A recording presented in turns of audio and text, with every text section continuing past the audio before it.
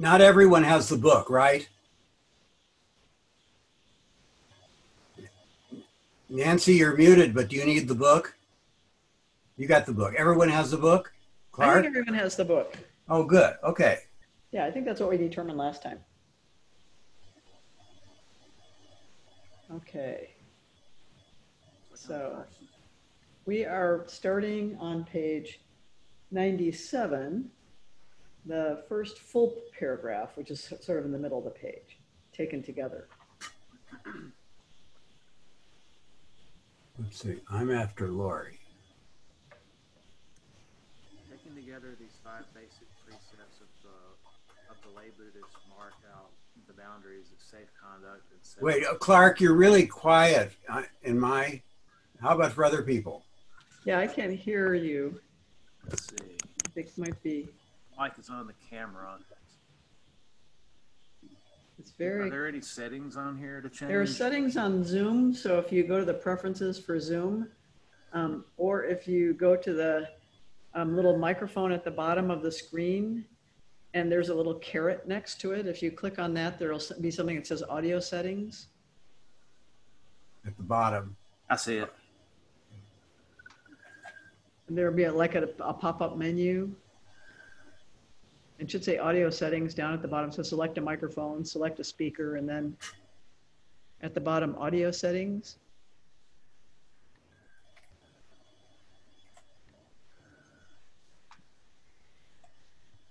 And then you want to,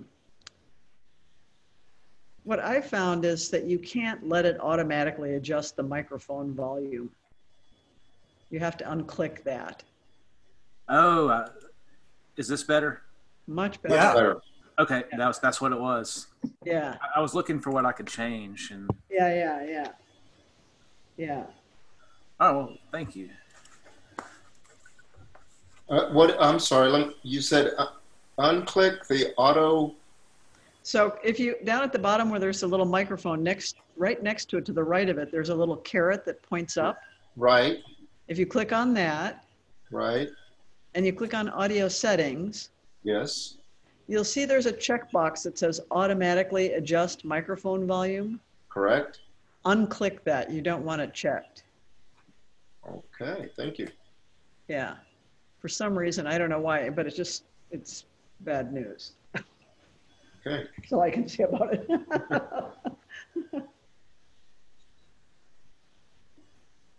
Okay. Taken together, these 5 basic precepts of the lay Buddhists mark out the boundaries of safe conduct and set up the foundations for an honorable life. In order to abide by these precepts, we need, in addition to an intellectual understanding of their importance, a way of dealing with our own weaknesses. The Buddha says that control of the senses is the basis for morality, the practical means by which we can avoid trouble and keep our resolutions. When we give unwise attention here and there, tarrying and tempting atmospheres, dwelling incautiously on the allure or repulsiveness of objects and ideas, we give craving or aversion or delusion a chance to boil up and overwhelm us. Thus we should break the power of troubling sensations by regarding them with sharp mindfulness or by avoiding them altogether. Recognizing a weakness for lust, we should stay away from titillating entertainments. Recognizing a tendency toward anger, we should not put ourselves in a position to exchange provoking words. Recognizing a liability to confusion and delusion, we should keep away from bad companions and not suffer their influences.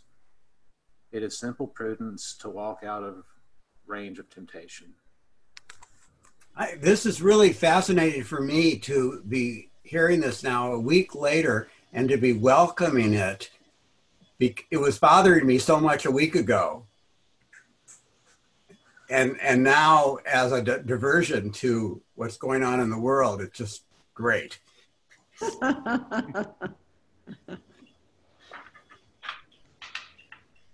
Besides the careful avoidance of harmful courses of action, we should develop the 4 divine abodes of loving kindness, compassion, sympathetic joy, and equanimity until our morality, our sila, becomes mindful. undeviating, and natural. What begins as self-discipline eventually becomes self-transcendence. By restraining our unwholesome tendencies, we make possible the growth of wholesome tendencies. Just as when weeds are pulled, flowers have room to grow. When we keep the precepts faithfully, even when it is very difficult to do so, we prevent the start of many unruly chains of errors. The mind becomes lighter, less subject to guilt and fear. Having a quieter conscience, not being preoccupied with fear of possible results of bad deeds, we become increasingly sensitive to the suffering of our fellow creatures, careful not to harm them, solicitous for their welfare.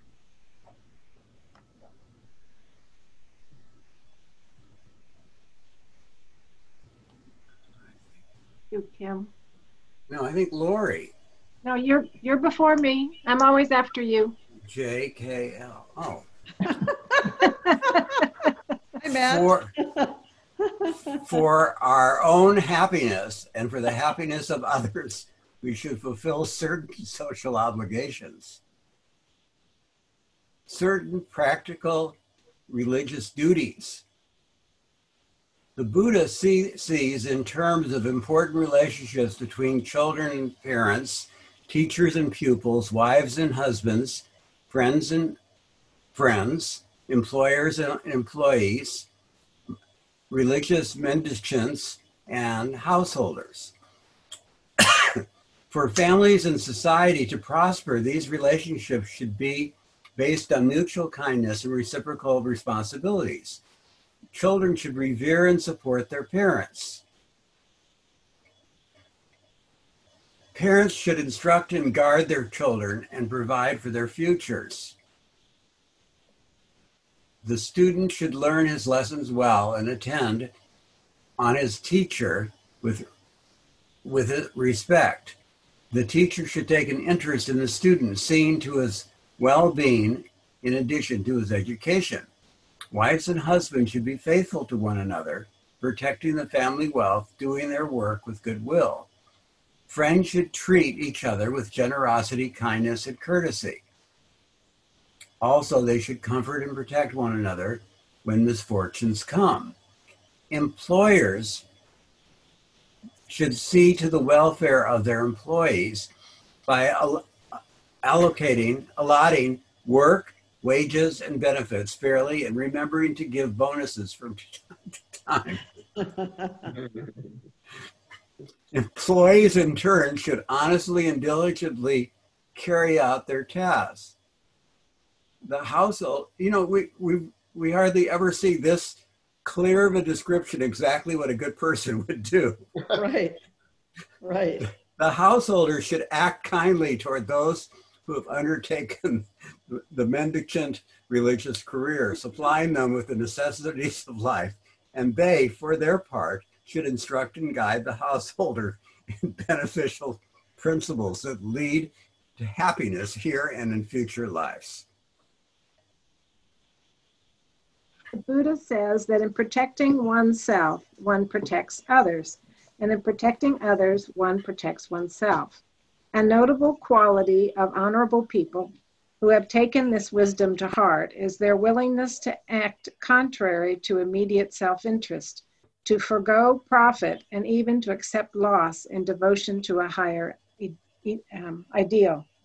The slack and the dull do not understand how someone might pass up a quick dollar that is a little bit tainted, or take on a responsibility that could be easily shirked, or choose a moral principle over material gain. The attentive, however, have another way of seeing and realize that principle is the most concrete thing in the impermanent universe, that which can be relied on when mundane provisions run out. An honorable person remains quite aware of his or her own interest, but views it with deliberation and gives thought to the future effects of present deeds, remembering that future blessings will result from following good standards now. For example, consider the situation of a woman who finds herself inconveniently and unhappily pregnant. When confidence in Buddhist principles has not been firmly established, confusion and fear might dominate the mind, making abortion seem an acceptable option. Nowadays, millions of women, perhaps over their private qualms, decide to undergo this procedure, the details of which few probably would wish to contemplate closely. But is it moral or honorable? Unquestionably, it is contrary to the first precept, to refrain from killing. Taking the life of a human being in the womb seriously violates the moral principle and cannot be disguised by euphemisms. One knows one's intention, though not where it might lead, not what the repercussions might be. To carry out this act, or to have it carried out, is to turn away grievously, unwisely from the path of benevolence. Intentional action, has consequences for the doer, irrespective of his or her preferences, according to the quality of the action. Therefore, mildness and mercy will promote future well-being and great advantage, while the taking of life, even for seemingly convincing reasons, will increase suffering.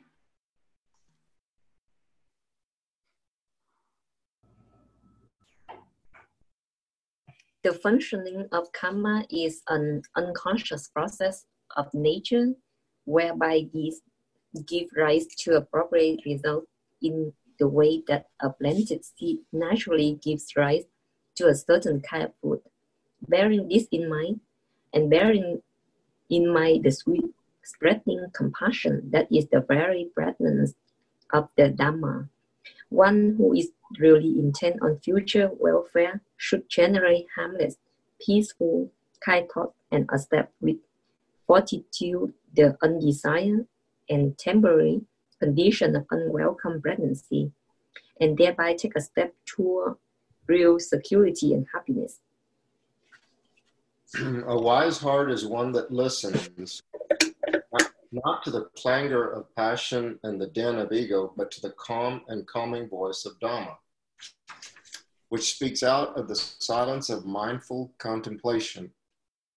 What self is here that must be indulged, that must take offense, defend territory, or revenge injuries? Real honor cannot be sullied by another and thus cannot justify fury and vengeance. It consists in love of the good and reverence for the noble being we might someday become, the Arya Pugala, the noble person whose nobility comes not from birth or station, but from worthy deeds and pure thoughts. The natural ally of honor is thus not pride, a defilement that shackles and corrupts the mind, but humility, the understanding that because we are not perfect and because the jungle of samsara is full of danger, we must strive to find safety in the cultivation of virtue and wisdom. Because circumstances continually change, we cannot predict our future and must behave with becoming modesty so that we may earn release from suffering someday. We should calmly recognize the wrongs we have done, neither excusing ourselves nor indulging in useless self-castigation and pessimism, and make sure we do not repeat them. Every day offers us fresh chances to redirect our lives through conscious, wholesome actions of body, speech, and mind.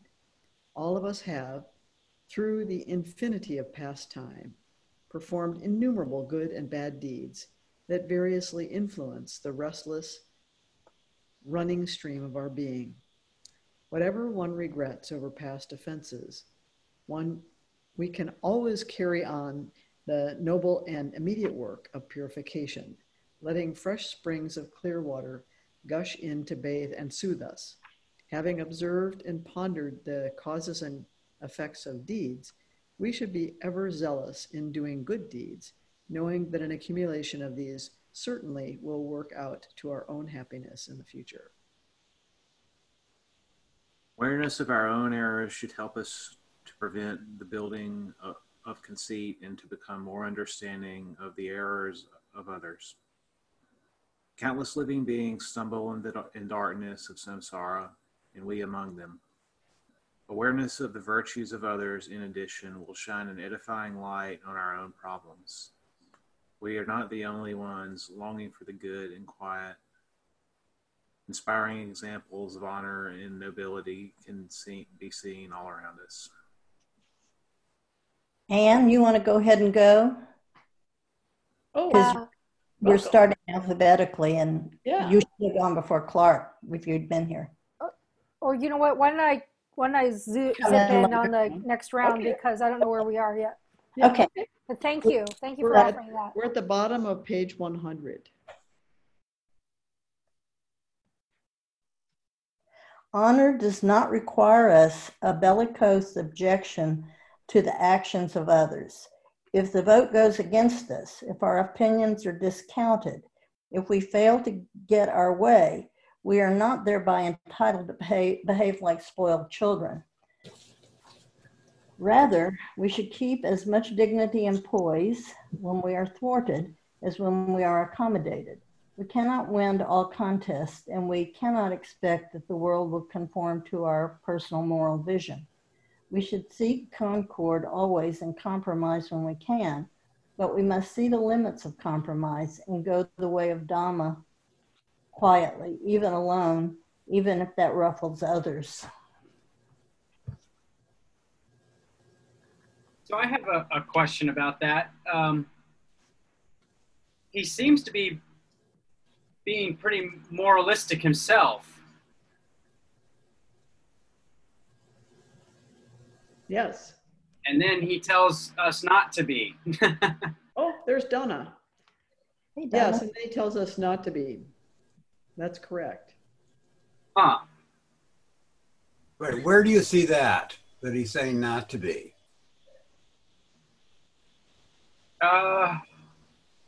The world, we should seek concord. Let's see here. We fail to get away. We are not thereby entitled to behave like spoiled children. Rather, we should keep as much dignity and poise when we are thwarted as when we are accommodated. We cannot win all contests, and we cannot expect that the world will conform to our personal moral vision. But he seems to expect us to conform to his personal moral vision. At least, I mean, we're reading his book, so. Yeah. I don't think he would say that it was his vision. It's Buddha's vision. It's the Dhamma. It's the Dhamma, is what Yeah. he would say. Yeah. And I don't think he has an expectation about that, but he's talking about, he has I guess I would call this a Buddhist fundamentalist view. So it's a very strict interpretation of the Buddha's teachings, and it has a kind of Puritan streak in it. You'll notice, yeah? Yeah. Okay. Yeah, Yeah. it definitely feels that way sometimes. Yeah. So it's important to know that this particular point of view, this perspective exists also in Buddhism. Right.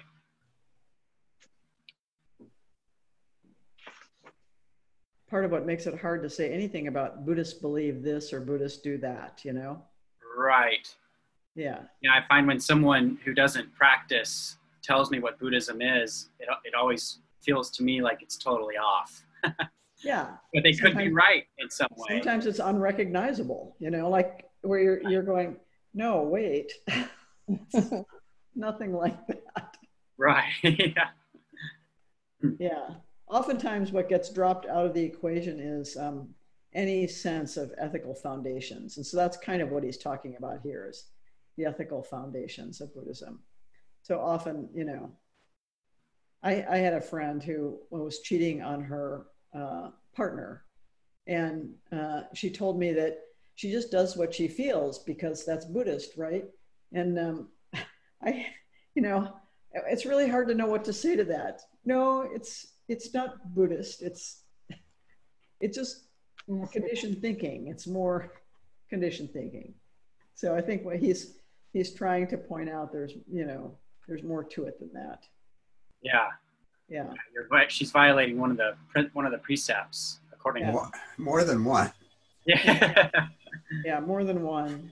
Many more than one, as I pointed out to her. But I guess I do appreciate this this because we get the Diane Rosettos of the world and the Joko Becks and the Norman Fishers, and those are much more American versions of this. And it seem a little more palatable, I guess, because I'm an American. Well, you know, this is coming from the Theravadan perspective, so there's not much leeway in it, you know.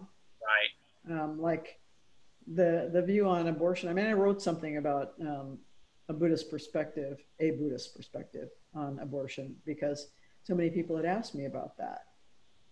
But there's that's not the Buddhist perspective. And I would say I'm on a different part of the continuum than he is on that issue. Yeah. But there's a difference because you would acknowledge that people could have different views, where he's writing as if there's one view and it's mine. Well, no, you can have different views. They're just not Buddhist. Wait, your view, you don't think that your view is the only Buddhist view in terms of abortion? Yeah, I don't. Yeah, where he does, I think. Yeah, he does. But you can have different views. You just wouldn't be a Buddhist in his view. I just want to say in his view, yeah, right. This guy is American. Yes. Mm-hmm. He's as American as Norman Fisher and Joko Beck and everybody else. He changed his name when he went to he's the just a monastery. fundamentalist, you know. Yep. Well, certainly in this chapter, it seems that way. You know, it's interesting because he's not so strict that he doesn't have this poetic engagement with nature, right? So then you have these chapters where it's like, it's pure poetry. And you think, oh, this is so amazing. And yeah, so you see these two sides of this person. Yeah. Yeah.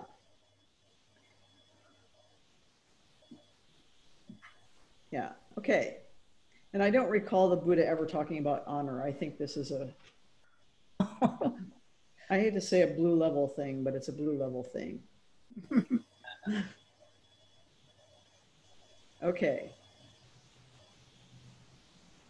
I think that's where we are by safeguarding. Who's reading? I think you are, unless Donna wants to go in. Okay. By safeguarding, is that where we are by safeguarding? Yeah. By safeguarding our honor, we may gain a justified reputation as trustworthy people of upright character, which will make it easier for us to get along in the complexities of daily life. By attention to honor, we can bring our own best thoughts of clarity and generosity through to action, giving ourselves and others cause for gladness. Moreover, we can enjoy the peace of knowing that, even if only in small ways, we have beaten back unworthy intentions, held our faith, and advanced in virtue. But beyond these benefits, honor is precious because consciously or not, we are daily adding to a stream of actions, of karma, that will be our support and that will mark our future. The Buddha teaches us that our own deeds will be our inheritance and our refuge. They should therefore be such that we can live on and die on with a tranquil mind.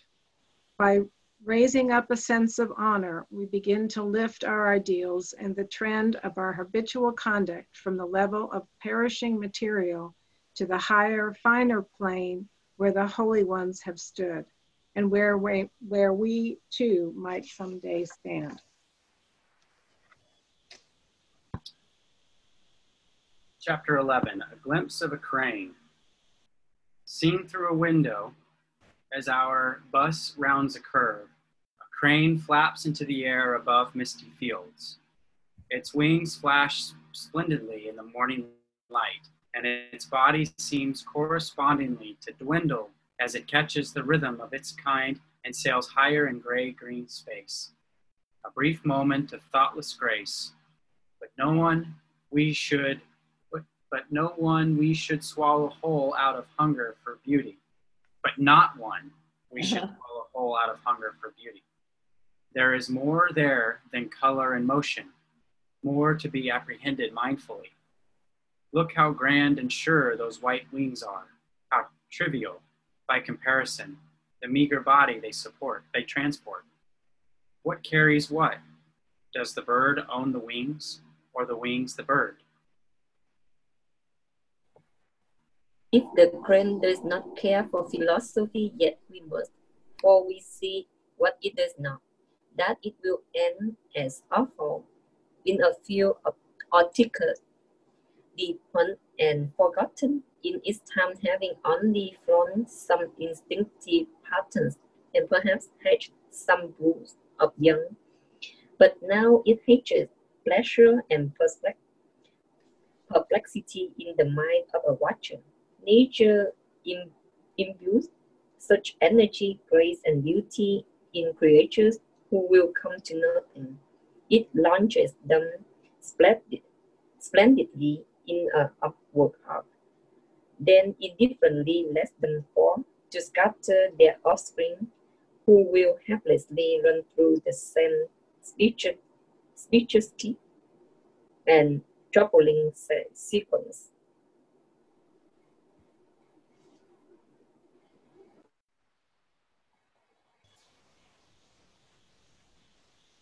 Paul, I think you mute. Thank you, Paul.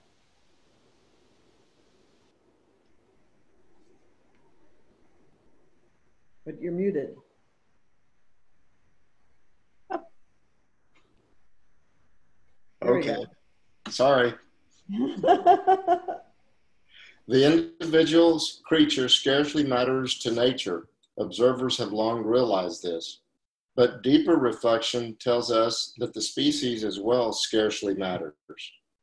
What nature cares for, if we can personify it for a moment, is no particular class or individual, but only the throb of cause and effect, only a reflexive continuity, a pulsation of appetite, and a growth expressed through a multitude of forms. In this cycle without end, the crane serves the wings, and the wings serve the crane, and the wings in the body of the laboring animal exert themselves ultimately in service of tanha, craving, the primal obsession and fountainhead of suffering. There is a rush to live, to experience, that shudders through the particular animal, but there is no understanding and no inbuilt purpose beyond the imbecilic repetition of birth, aging, and death. The animal wants life and sensation and the satisfaction of its hunger, and it gets these and loses those monotonously. So resolve the wheel of existence. Sometimes when we study the animal world, we entertain thoughts like these. Animal life seeming so circumscribed, pointless, and futile. But we are slower to see our own life in such terms, even though we have the intellectual power to do so. It galls and worries us, of course, even on this gentle morning when a crimson sun dissolves the mist and the bus swings us from one adventure to another. Nature deals with us more liberally, gives us the skill to escape predators and keep ourselves regularly fed and variously entertained. Yet still, we are born and die in strife. Like these birds, we perform marvels in the air of imagination for a little time, amazing one another by swooping from one empty space to another. But the performance soon ends. The props and masts are put away, and we must surrender the energy of our bodies and minds to an unguessable future. We can leave children behind, but that is a thin consolation. For although they may still stand fresh and hopeful when we are spent, can we seriously imagine that their own predicament will be any different? Shall we put off on them the task of figuring out the world we have given up? It's a rather dim view of children, probably from someone who doesn't have any. We former children in the rush of going someplace we cannot this moment remember, smell the wet, sweet air and wonder at the white bird rising before us like an omen or a challenge or a symbol of our yet unperfected life. What have we come to?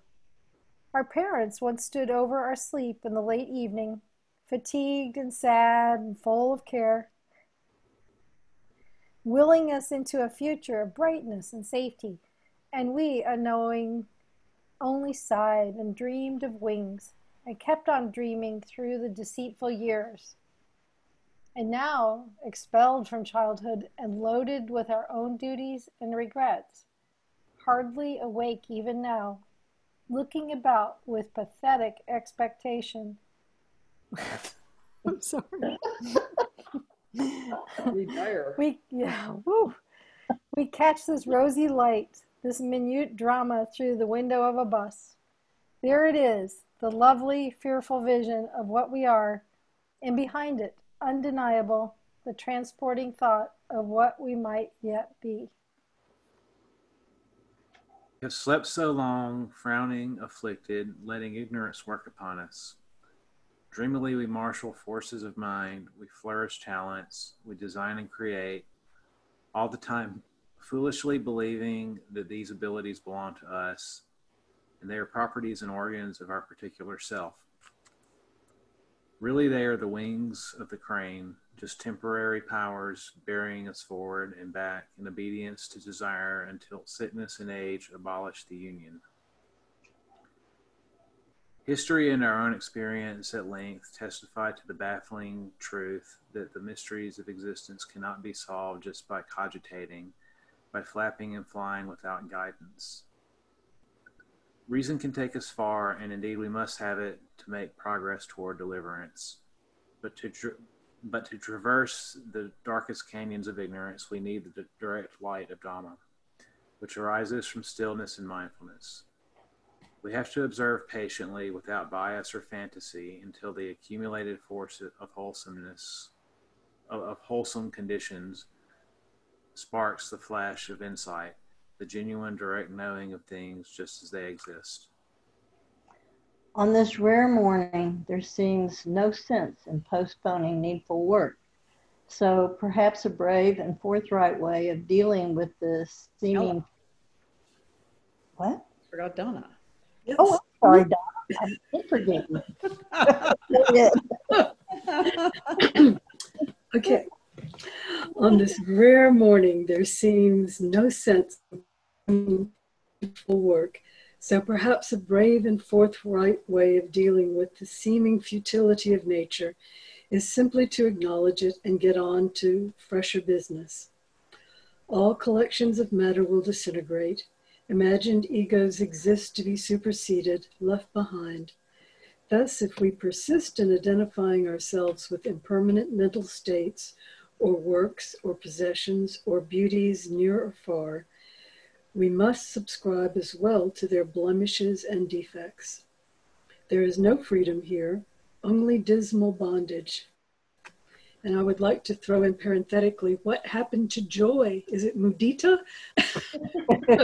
Oh, I don't know where he's going with this. I mean, is he going to take us out of this bleak existentialist vision he's got? I guess we'll mush on and see. We've got a page and a half to get to it. We think, we assume there's an I here, but deep beneath the concept, craving goes on, bending our faculties to its own dim end, which is just another frothing of sensation. The fictitious empty I eddies along in the stream of desire. No security at all, no strength, no help to anybody. But if we refuse to trust our weight to that foam, if we renounce our claim to the aggregates of body and mind, we can perceive the world in a promising light as a rich field where freedom can grow. If we can acknowledge the repetitive, unsatisfactory nature of this samsara, this concatenation of births, we can begin to live deliberately, conscious of a higher goal. So many ages on the great wheel, So many ages on the great wheel, so much death and forgetting, so many promises unkept and foolishness compounded, and the landscape of opportunity slips away. In another moment, the bus will carry us past the glowing scene, and yet, arrested here in a splinter of time, feeling the cold metal of the window frame, hearing the rattling engine beneath us, we contemplate this one bird, this flying emblem of destruction and renewal, and trying for once to look on the impermanent without grief and on beauty without greed. Here is the living Dhamma summoning us to deliverance. If only we have the breath and the faith to go. We need not give ourselves up to hedonism or despair or irrationality. The Buddha teaches that craving is the source of our cyclic pain, the cause of repeated death and birth. If we can see that pointless round in the crane's flight, if we can glimpse it in the flux of human generations, in the lines of our own faces, should we not turn with a good will to the Buddha's remedy? At the beginning of the list of factors of the Noble Eightfold Path stands right view, whose presence suggests that there may be such a thing as wrong view, to which we hapless dreamers long have been addicted. Without training and without systematic contemplation, we see the world, our busy lives, and the morning flight of birds as enduring and reliable and full of self. They are not so. All conditioned things bear the three marks of existence: impermanence, suffering, or unsatisfactoriness, and non-self. To perceive these, to have right view, is not to give in to gloom, but rather to relieve the strain of upholding a delusion and to approach the splendor of the unconditioned. Are we to follow that crane in admiration only to another marsh, to wait and start at fish and forget the sky? Or another bird, those wings still beat with purpose, climbing above the swarm of custom and dreams, born with imperfections, with understanding bent and ignorance rampant? Still we can hear the Dhamma, still look up to the flashing realities and learn the truths they bear. What then shall we make of this human bird? We have the chance to answer our parents' hopes with more than wealth or position or framed diplomas, to come of age in virtue, to wake to reality, to conquer fear, and to bequeath to our own children, whose sleep we guard, knowledge as well as love. This human life baffling intersection of good and evil, battleground of thought, affords us a chance. Mortal as the cranes and fishes, we still have minds that can thwart our presumed destiny, shorten our lonely wandering. However uniform or sorrowful our remembered past, our unremembered chain of lives, our future and our children's future are not written yet. Turning our thoughts to the good, reading the lessons of nature, listening to the Dhamma, we begin to shape our destiny. The window of this bus is not the only one that opens to the light. It is the prepared mind that meets with the miraculous, that does not need to wait for symbols. All forms, pleasing and unpleasing, manifest helpful truths. And by detachment and attention, we can see them, can come to understand suffering and the end of suffering, the darkness and the light beyond it. Not frightened, not infatuated, we may pass between the wretched and the heavenly without becoming entangled. This is the voyage to ultimate freedom and liberation. The crane will straggle to its end in the weeds. But why should we despair? It rises this morning with white wings on the melting air. We can look and let it alone. Ungrasped, it flies more beautifully.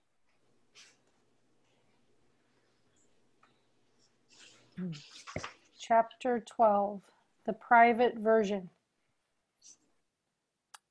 If we are new to the study of Buddhism and are for the first time becoming acquainted with its analysis of this flawed world, we might wonder if traditional Buddhism is a little too somber or too quiescent or passive, and thus perhaps needs some modification or revision to make it fully appealing to us. The canonical emphasis on suffering and mental purification, so rare and unsettling for our generation, prompts various doubts. Shouldn't we be more positive in our outlook? Shouldn't we emphasize the beauty and delight in the world? And is there a need to bring in the whole body of the Dhamma when the practice of meditation, together with a few general principles, might suffice for our benefit in busy, dazzling, and demanding society? Always in the human creature, two longings contend, the longing for pure truth and the longing for individual security. They are seen to be separate, and we know what choice, sometimes with private regret, we usually make.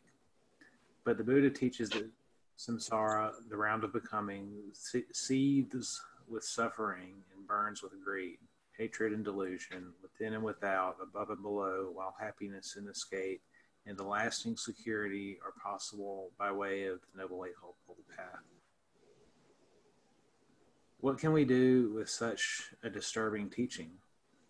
We can follow it in theory and practice toward deliverance, or we can ignore it, mask it, blend it with our private preferences. Anxious to believe in a benign, harmonious universe, we might shrink the deep implications of the Dhamma and try to find security in the practice of meditation simply as a spiritual avocation or an exercise in self-adjustment. But as many meditators have discovered, benefits do not automatically result from the employment of mechanical technique alone. Understanding of the world requires attention, analysis, and clear awareness. Buddhism presents a complete framework for investigation with morality to lighten and protect the mind, with the concentration to assemble its powers, and with wisdom to discern and expel unwholesome qualities. I just want to say that if this was the first book I ever read about Buddhism, I would not be here today. But anyway. In all mental training, in all daily life, in fact, the seeker must arouse energy and use it mindfully and skillfully. The systematic setting up of mindfulness, satipatthana, results in vipassana, insight into impermanent suffering and non-self. The practice presses toward liberation, the ultimate security based on this insight, always toward renunciation, not attachment, toward equanimity, not passion, toward purification, not carelessness. Obviously, this is a difficult program. Most people prefer to devote themselves to the satisfactions and rewards of the customary social life, and the Buddha probably never expected otherwise. But he surely meant, at the least, that those of us actively involved in the busy world should not forget the ideal, the pure vision of the higher way of striving, and should push toward it whenever possible. Yet sometimes, under the weight of habit, we might be inclined to lower our aspirations and even to neglect the ideal in favor of an eager admiration for the world.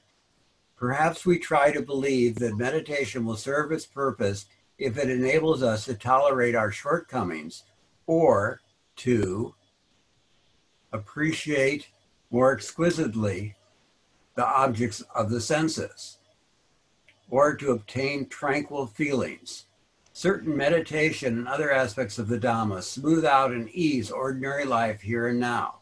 But by quieting mundane desire rather than by gratifying it, and the path rises gradually but steadily into finer atmospheres and worthier thoughts, requiring of the pilgrim faith and perseverance. A good teacher disrupts his students' vain caprices.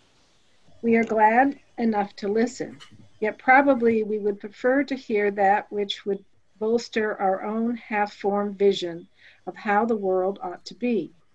Perhaps we want to hear that as long as we keep a meditative and generally amiable frame of mind, we can do pretty much as we wish, drifting along casually through life. But the Buddha teaches that our intentional deeds are significant and therefore require attention, that deeds growing out of greed, hatred, and delusion are unwholesome and produce painful results regardless of our wishes or rationalizations.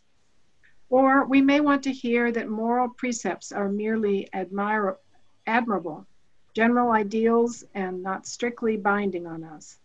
But the Buddha regards morality as the indispensable companion to concentration and wisdom, as well as a distinguishing mark of the wise. Or we may want to become comfortably reconciled to our own problematic personalities, but the Buddha teaches that we harbor deep and reprehensible stains which we should clean away. Or we may want to hear that despite our secret sorrows, the universe we live in is ultimately sublime and perfect. But the Buddha reveals it as a frightful cycle of being born and dying that offers no permanent security. Thus, with regard to what we might want, he is a most contrary and unaccommodating teacher. Yet the Buddha is always timely and helpful because he speaks directly to abiding human needs, knowing what will actually be of use. In teaching the truth, he always stands free of the whims and flutters of fashion. If his powerful focus on suffering is inappropriate for our times or tastes, then so is liberation, because there can be no liberation without the prior knowledge that there is bondage, and a spiritual titillation is all we can expect of religion undertaken frivolously for trivial ends. If we disregard the troubling and provocative teachings of the Buddha and mix the remainder with our private, self-comforting notions, we will come up with a bland something, not a philosophy, not a religion, surely, that requires of us nothing we are not already willing to give, and teaches us nothing of value, and removes not a jot of our pain. Okay, I'll just say, I feel this is like, okay, I'm like a total lightweight then. It's just there's just like, he's just like, you're either like doing it this very, very fundamental way, or you're learning nothing of value. Doing it wrong, Anne. I'm just doing it wrong, I guess. Yeah. But there's still hope. There's still hope. Yeah. Like I get stricter with my practice.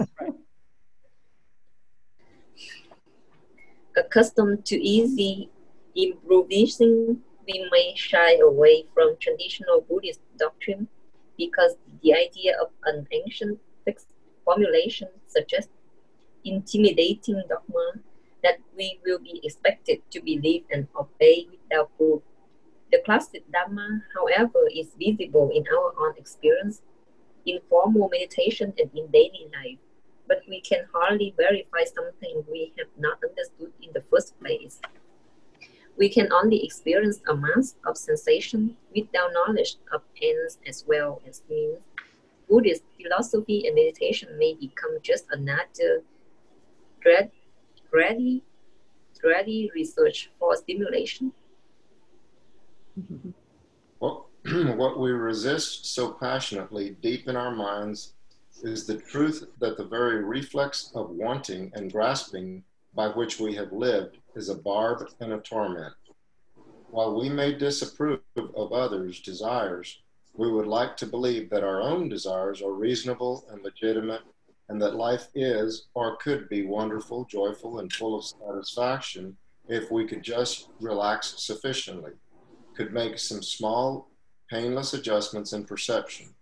Nevertheless, an intellectual disquiet troubles us, and religious aspiration erupts from our fear that we are living in a delusive security. We try to be positive in our outlook, but the course of nature is evidently not improved by our commentary. If we tell ourselves, yes, this is good, when it is not good, when we are full of grievances, have we accomplished anything?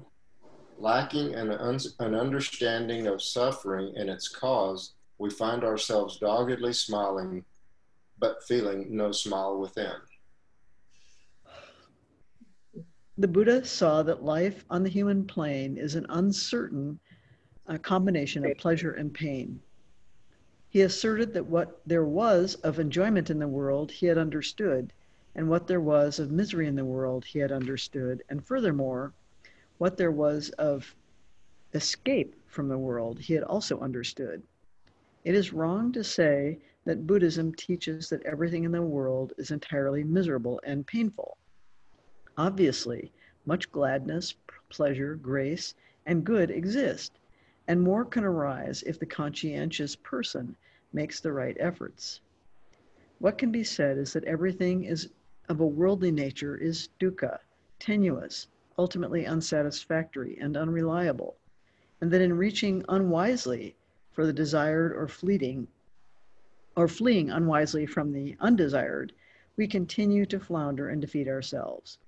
The Buddha's path is an even path, not swerving to either extreme of greed or aversion, but leading out of confusion to freedom.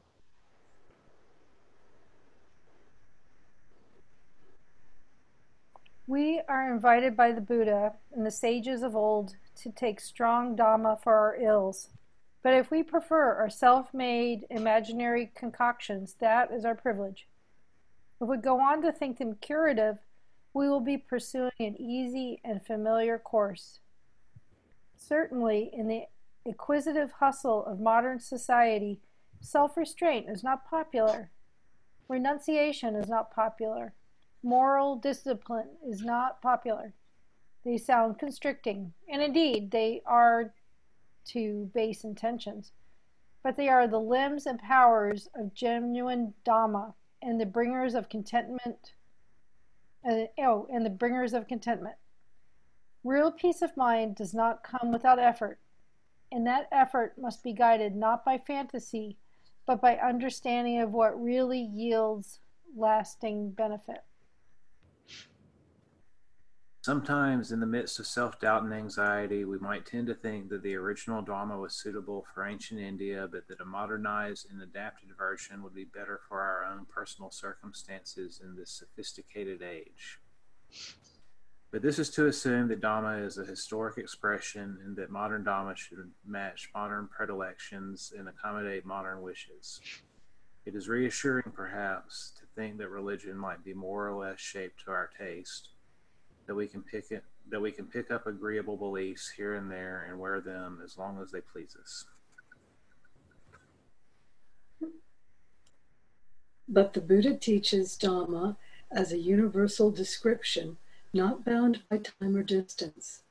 And if we are to seriously investigate it and make use of it, we must confront the question, is humanity's mortal situation essentially any different now than from the past?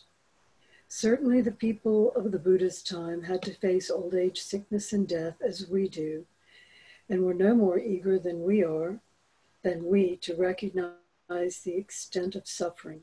But they found refuge and cheer in the Dhamma, so much so that they passed on the teaching to their descendants, enabling it to survive through these many centuries.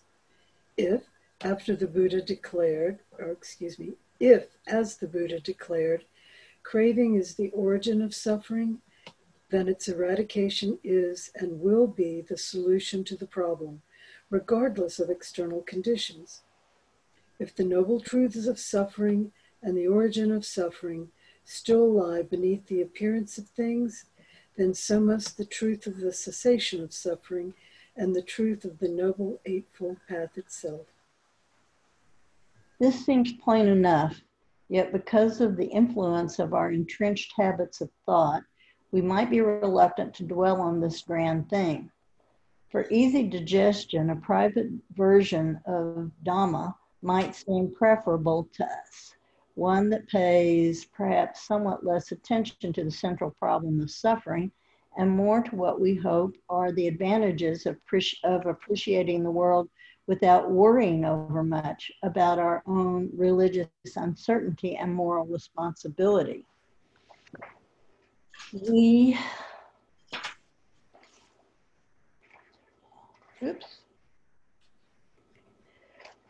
We know we have weaknesses and failings, but we would much rather treat them as minor matters we can tolerate and forget.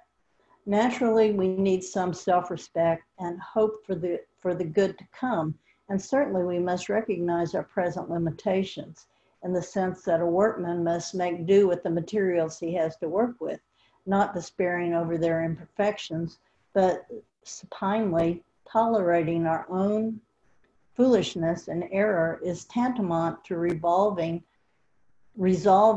not to improve ourselves. Modern society, moreover, enchanted with superficial material things, effectively encourages a perpetual search for novel experience. A hasty will to grasp, sample, and savor anything within reach, with little concern for danger or real advantage. We ought not, however, to be so reckless, craving being quick enough already to overrun contemplation. Anyway, with our senses avidly functioning, we can hardly help contacting the world or meeting a multitude of interesting impressions. In the meantime, we have chronic sorrows and pains we need to get rid of, and fluttery enthusiasms for one thin inspiration after another only squander energy and delay the necessary confrontation with ignorance, craving, and aversion within our own minds. Are we really discovering or only dreaming and improvising? As practitioners of the Dhamma, we can rely on mindfulness to open the way to knowledge by exposing all ideas, experiences, and emotions to a revealing light, by showing them in their unadorned condition so we can deal with them safely. We need not only to observe bad tendencies, not only to acknowledge their presence, but also to resist them and conquer them, acting with right effort, not merely relaxing into the dim and hazy hope that they will vanish if left alone. We must admit the fact that there are things wrong with us, defilements, imperfections, hindrances, that no amount of rationalization and self-affirmation will cure, and that left in place will continue to pain us and deprive us of peace. When therefore we turn to religion for relief from hurt, fear, and confusion, we need more than tremulous hopes for our own betterment. We need a calm, unbiased vision of what is actually happening when we intend and act. We need to hear the ring of bedrock truth, the uplifting Dhamma that is good in the beginning, good in the middle, and good in the end. When we are doubtful, wondering how to find the energy to observe and expel defilements within us, and how far we might venture into the Dhamma as a living faith, it helps especially to entertain the thought of death. This guy does a lot of that. The Buddha recommended the contemplation on death, Maran Anansati,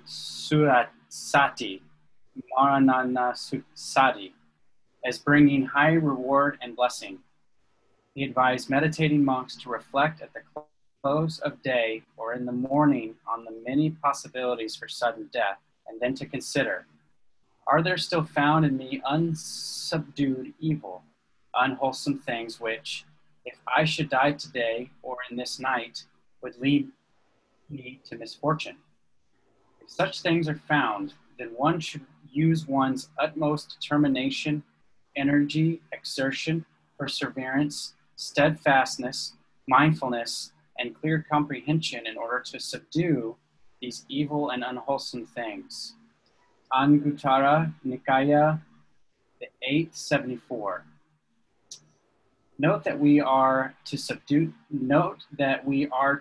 them, not tolerate them dreamily or fatalistically.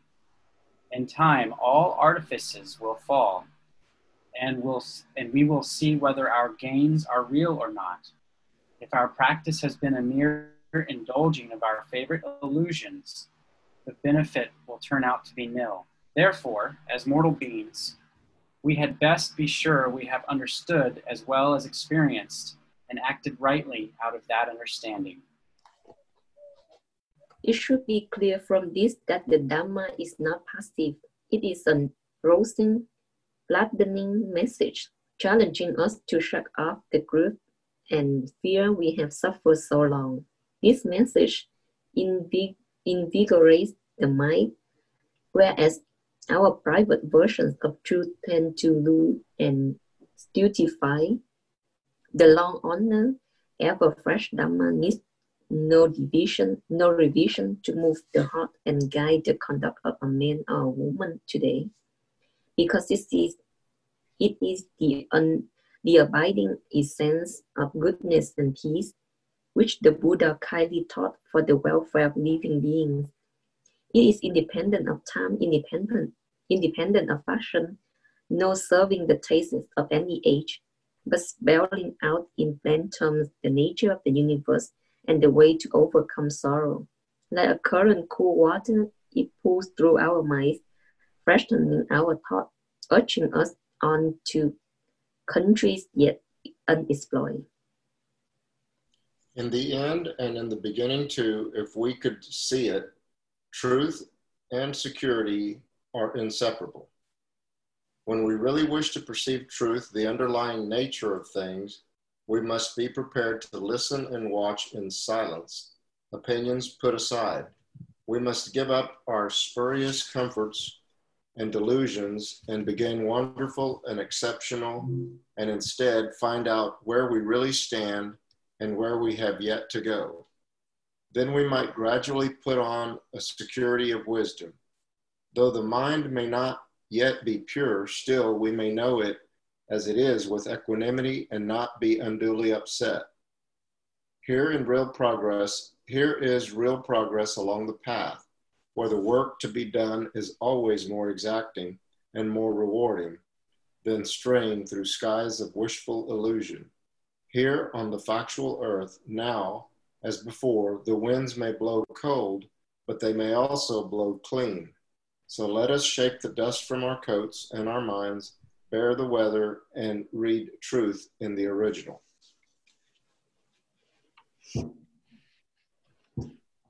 Okay, 13, an open view.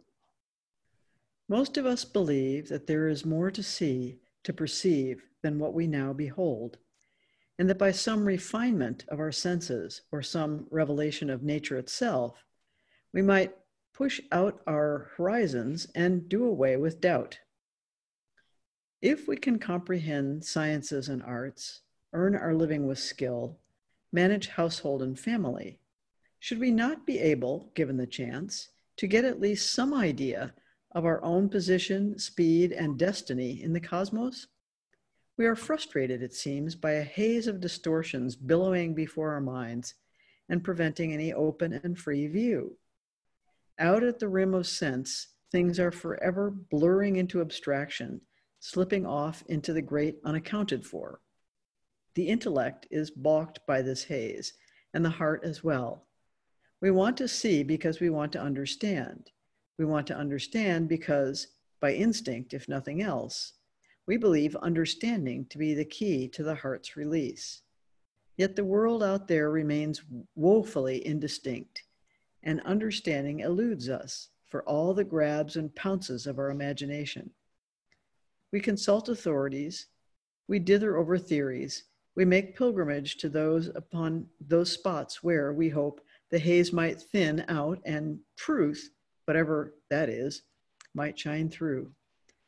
Mostly, we retire wearily to our den to rub our sore eyes and heads and glumly complain that whatever is out there is unreachable. We grow older in the suspicion that life is defeating us. A helpful fund of wisdom, easy to overlook, may be found nearby, just across the road, really, accessible to anyone who will exert himself. It waits there in any season, in all weathers, but let us now, for the sake of example, go there while autumn is fast sliding off the precipice. Is that precipice of winter? Precipice. Thank you, precipice. Sliding off the precipice of winter. Let us go without special expectation, with senses simply alert, into the park or the meadow or the forest beyond the farm, where beauty was saluted and forgotten weeks ago, and we can stroll the leaf-drifted paths in silence under somber branches and think about what has become of the exuberance of summer and fall. For a few days, when the fall color was at its fullest, people brought out cameras and spent an hour looking for picturesque arrangements. But all that is over and done now.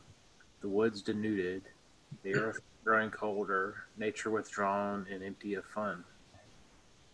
But for the thinker, the prober of mysteries, it is a good time, because the dreaminess of summer has blown away, and the eye can dart past the ornaments of things, and even, perhaps, through the smoke of confusion to the heart of some fact. Let us see what there is to see. We have been here before, have we not? It helps to compare present time and past time. A one-time visitor to a spot may harvest an insight or two, but chances improve for those who know a place and can remark its gross or subtle changes through seasons and years. So then, in this bright but chilly afternoon, we come not as strangers, but as occasional visitors, and the forest stretches before us, the same and not the same. We have hardly stepped from the streets and fields into the trees when the curious impression sweeps over us. The woods have expanded. What in summer was a green secret vault branching into shady, scented corridors is today a long, hilly stretch of stiff trees and silence. It is no mystery, yet a revelation still. Do we look upon the same country? The reference points are the same, the dips in the path that brought us here, a fractured rock, an ancient beech tree, but the indivisible whole, locked in our summer memory, now spreads out before us as only a remainder. We look, as it were, behind the scenery of the play at the rough boards and worn-out draperies, which held up the illusion of a self-sufficient universe. Now that the theater's roof has taken the stuff of illusions, has fallen, the stuff of illusions lies revealed on the frigid earth in the keen, dispassionate light. We see with surprise the stumps, stones, gullies, and bumpy ground on which the floating green was founded.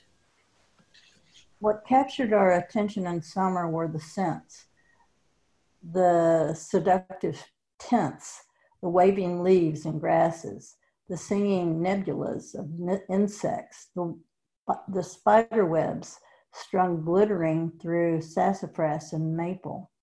We gave little attention then to rock, wood, and primitive dirt, taking the dressed up scene whole in ignorant delight. But now the sunlight brilliantly cutting through leafless branches shows us our error. In summer and resplendent fall, we hunted truth, but met only the sixfold chaos of ignorance, compounded by sight, sound, smell, taste, touch, and thought. We took what we perceived as the given, the substantial panorama through which to brood our way to enlightenment, and we wondered why it would not yield to our passionate gaze and feed our obscure hunger. We thought that only by a more gluttonous swallowing could we digest truth, not suspecting that we got mostly air, not knowing that even the smallest drops of wisdom must be patiently distilled from reality, and the seeking mind must pierce the deceptive play of forms to the single glove or board or scrap of drapery. Understanding depends on seeing clearly in the spiritual sense, and seeing clearly depends on removing the obstacles within ourselves. That mist of distortion that seems to roll out there in the distant really rolls in us, filming our eyes, corrupting our thought. It is ignorance, anger, bias, passion, foolish lust for this and that. Errors that make us read into the world tremendous themes of tragedy or beauty or harmony. Wrapped in mist, we see according to our wants and fears, not according to nature as it really exists. Sages, we are told, dwell contentedly with senses controlled, unconquered by sense desires. But we who nod at this intelligence make haste to be conquered, to surrender to sensory influx, to soak ourselves in all kinds of experience in hopes of arousing agreeable feelings. What is this alluring grasp at life after all? Just nama and rupa, mental and material factors perpetually arising and vanishing. We perceive the world through the operation of the 6 sense bases of eye, ear, nose, tongue, body, and mind. Each internal sense base has its corresponding object or external sense base. The eye and visible forms, the ear and sounds, the nose and odors, the tongue and flavors, the body and tangible objects, the mind and mental. When forms contact the eye. Losing you, Right. Lori. You're turning your head, Lori. Oh, I'm sorry. Each internal sense base has its corresponding object or external sense base.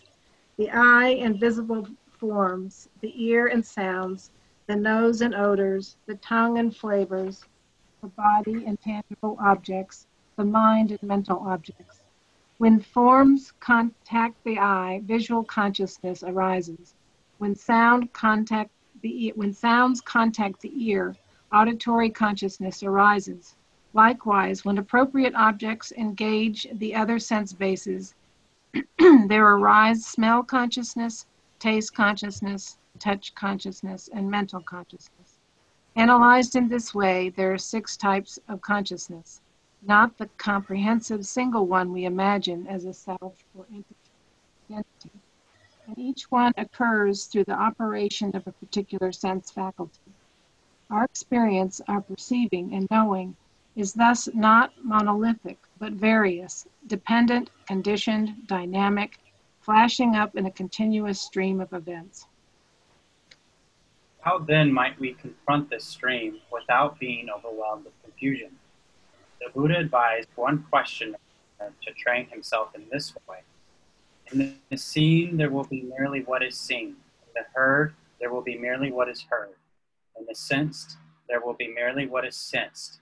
In the cognized, there will be merely what is cognized. Udana 1.10. This means that all sensory impressions on eye, ear, nose, tongue, body, and mind should be noted factually as what they are in themselves, as distinct phenomena, not worked by liking or disliking, not embroidered with vain imaginings. The careful thinker, when considering objects, tries to understand the compounded, changing nature of phenomenal reality knowing that all elements are empty of self. When the season changes and we are free from leafy destruction, we can make out the broadside wood and earth that support the forest, the rigging for the green illusion. Indeed, if we look closely enough into those bare trees and shrubs, we would find more charm, more artifice, more confounding. We must try not to be thrown off by the marvels of appearance, but to investigate deeper reality, not just with intellect.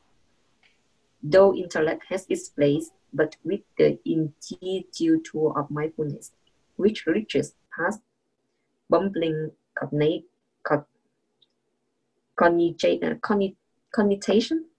cogitation, Uh-huh. Cogitation, right. cogitation, Uh-huh. and theorizing and deals with events directly.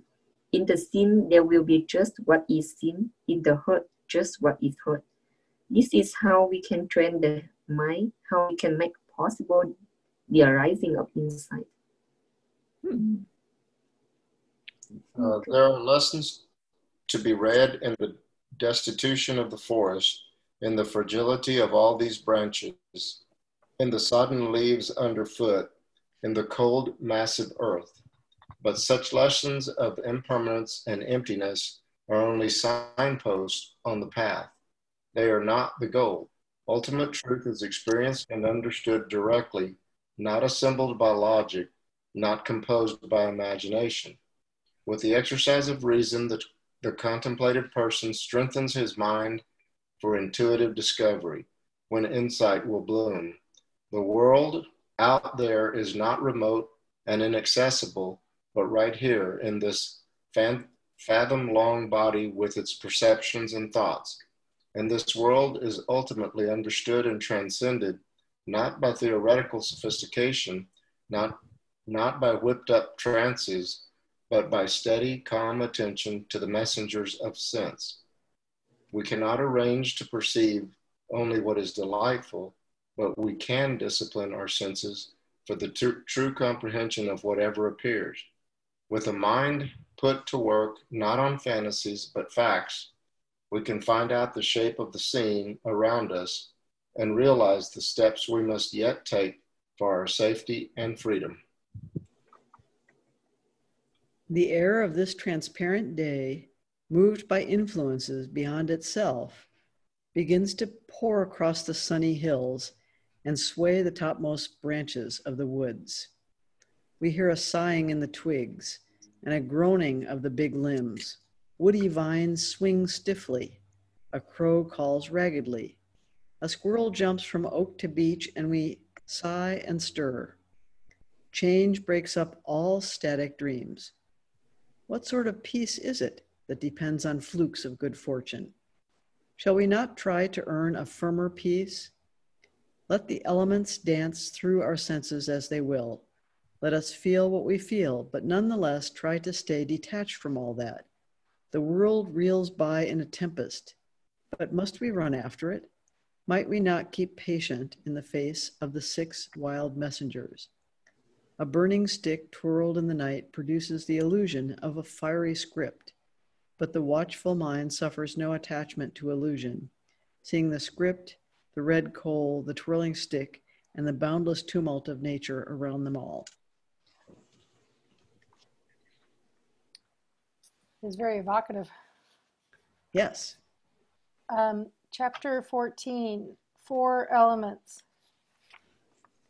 On this summer afternoon in the city, we have hurried on business through corridors and offices, down shaded pavements and across glaring plazas and avenues, with our thoughts scrambling ahead of our feet toward the next appointment or duty.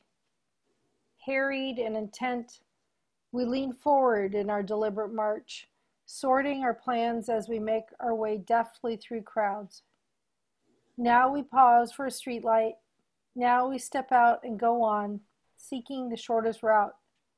A city park lies in our way, and we will cross it, settling on the way, if we can, a few details of what we need to do at our next stop. But the park is wide, and the rhythm of walking has time to soften our impetuousness. And we find, looking up with surprise, that today the hot wind romps around us and the sun flashes in our eyes with immediate and refreshing vigor. Here, we reflect, is the world, vivid, concrete, bustling with shapes and forces, perceptible, tactile, material. And here too is this breathing human body, another moving shape amid shapes, cognizable through our senses, and real if we can call anything real among all these motes and masses. The park is busy this afternoon with office workers leisurely returning from lunch breaks, and young people playing ball or jogging on dusty pathways, and children running and shrieking through the playgrounds, or dashing about tugging on the strings of kites. The bordering streets clatter with traffic, while across the sky drift big bulbous clouds, stately, various, and ever-changing. He seems to have two personalities. One that is in love with observation and nature and seeing things, and then the other is this Buddhist thing. This, the Puritan belief? Yeah, yeah. And they don't seem to fit together as one person. Well, it's interesting. I mean, I'm just, this whole two paragraphs, these are all the things I miss. Yeah. Hurrying around and seeing people and children. It seems like in the chapters where it's more like poetry. Uh-huh. And then there's other times when he's writing, it's more like when he's talking about the moralistic view and all of that. Uh-huh. There's just those are the two senses I get about his writing. Yeah, but interestingly enough, there's not ever any other people. So there's nothing in what he's writing that's relational with other people. Mm-hmm. He's never mentioned another person. No, and he keeps saying we, but I mean, where is the we? Where's the we? Well, maybe it's his split personalities. It's a kind of rhetorical device that's supposed to, I think, include the reader in what he's experiencing. Well, isn't he practicing in the forest monk tradition? Yeah. Very hermit-like. So. Yeah. He went to Dartmouth College, and Linda and I spent a summer there. It was about 50 years ago, like 20 miles from there, and that was our entertainment, is to go to Dartmouth College and go to a film series or something. So I'm visualizing all this stuff that he's talking about. I was right there, which is kind of neat. Ah.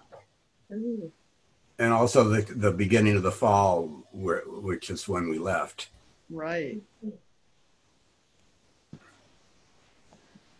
Okay. We feel ourselves expand a little in the bluff physicality of the summer afternoon, pleased by the coarseness of life in the open sunlight. Shall we recover now some lost balance? Where were we? Where were we in the morning before our attention ran away? Were we not meaning to be more mindful, to contemplate phenomena in the present moment as they swelled and popped like bubbles? But even as we stride and breathe more easily now, trying to get back down from fantasy to the earth again, the intensity of the surrounding scene raises a question. Have we ever really understood this realm of matter, or have we, whenever we peered and scratched at it, used it simply as a gateway into intangible realms of feeling and concept, leaping at once from a simple impression to an ornate mental construction? Let us slow down a little more here. Let us not be content with surfaces, the wind ruffled trees, the plump clouds, the grass whisking against the shoe, and the feet, apparently ours, that carry our weight. What are they, in fact, and how should we regard them? All right. answer questions of the week.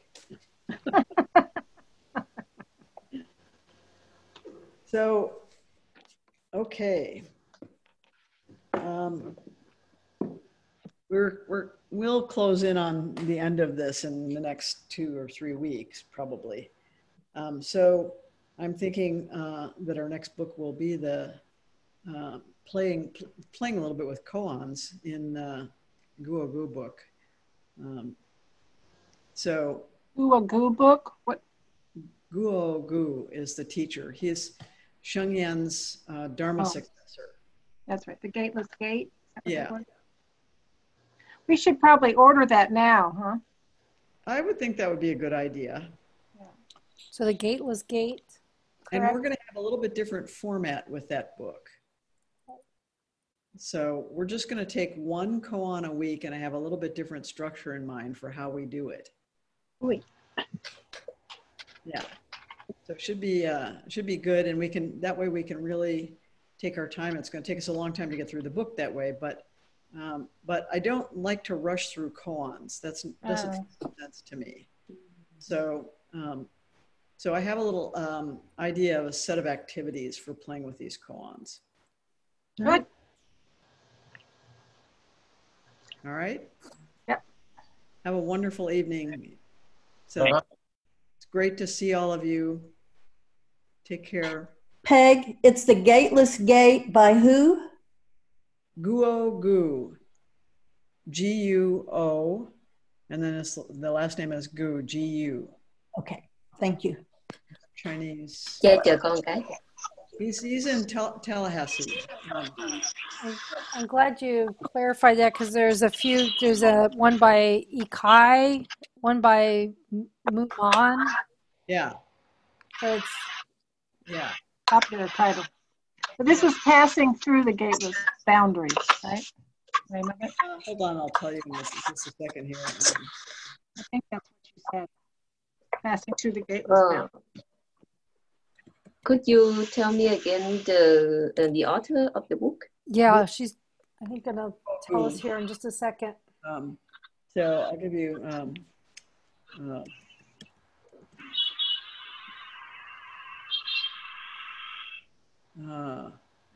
Passing Through the Gateless Barrier. Barrier. Uh-huh. Um, And he has a book coming out called The Essence of Chan. It won't be out until sometime in October. Yeah, that's the book, Passing Through the Gateless Barrier. oh, I see. Thank you. It's 48 koans, so. Wow, that's a lot. Yeah. Wow.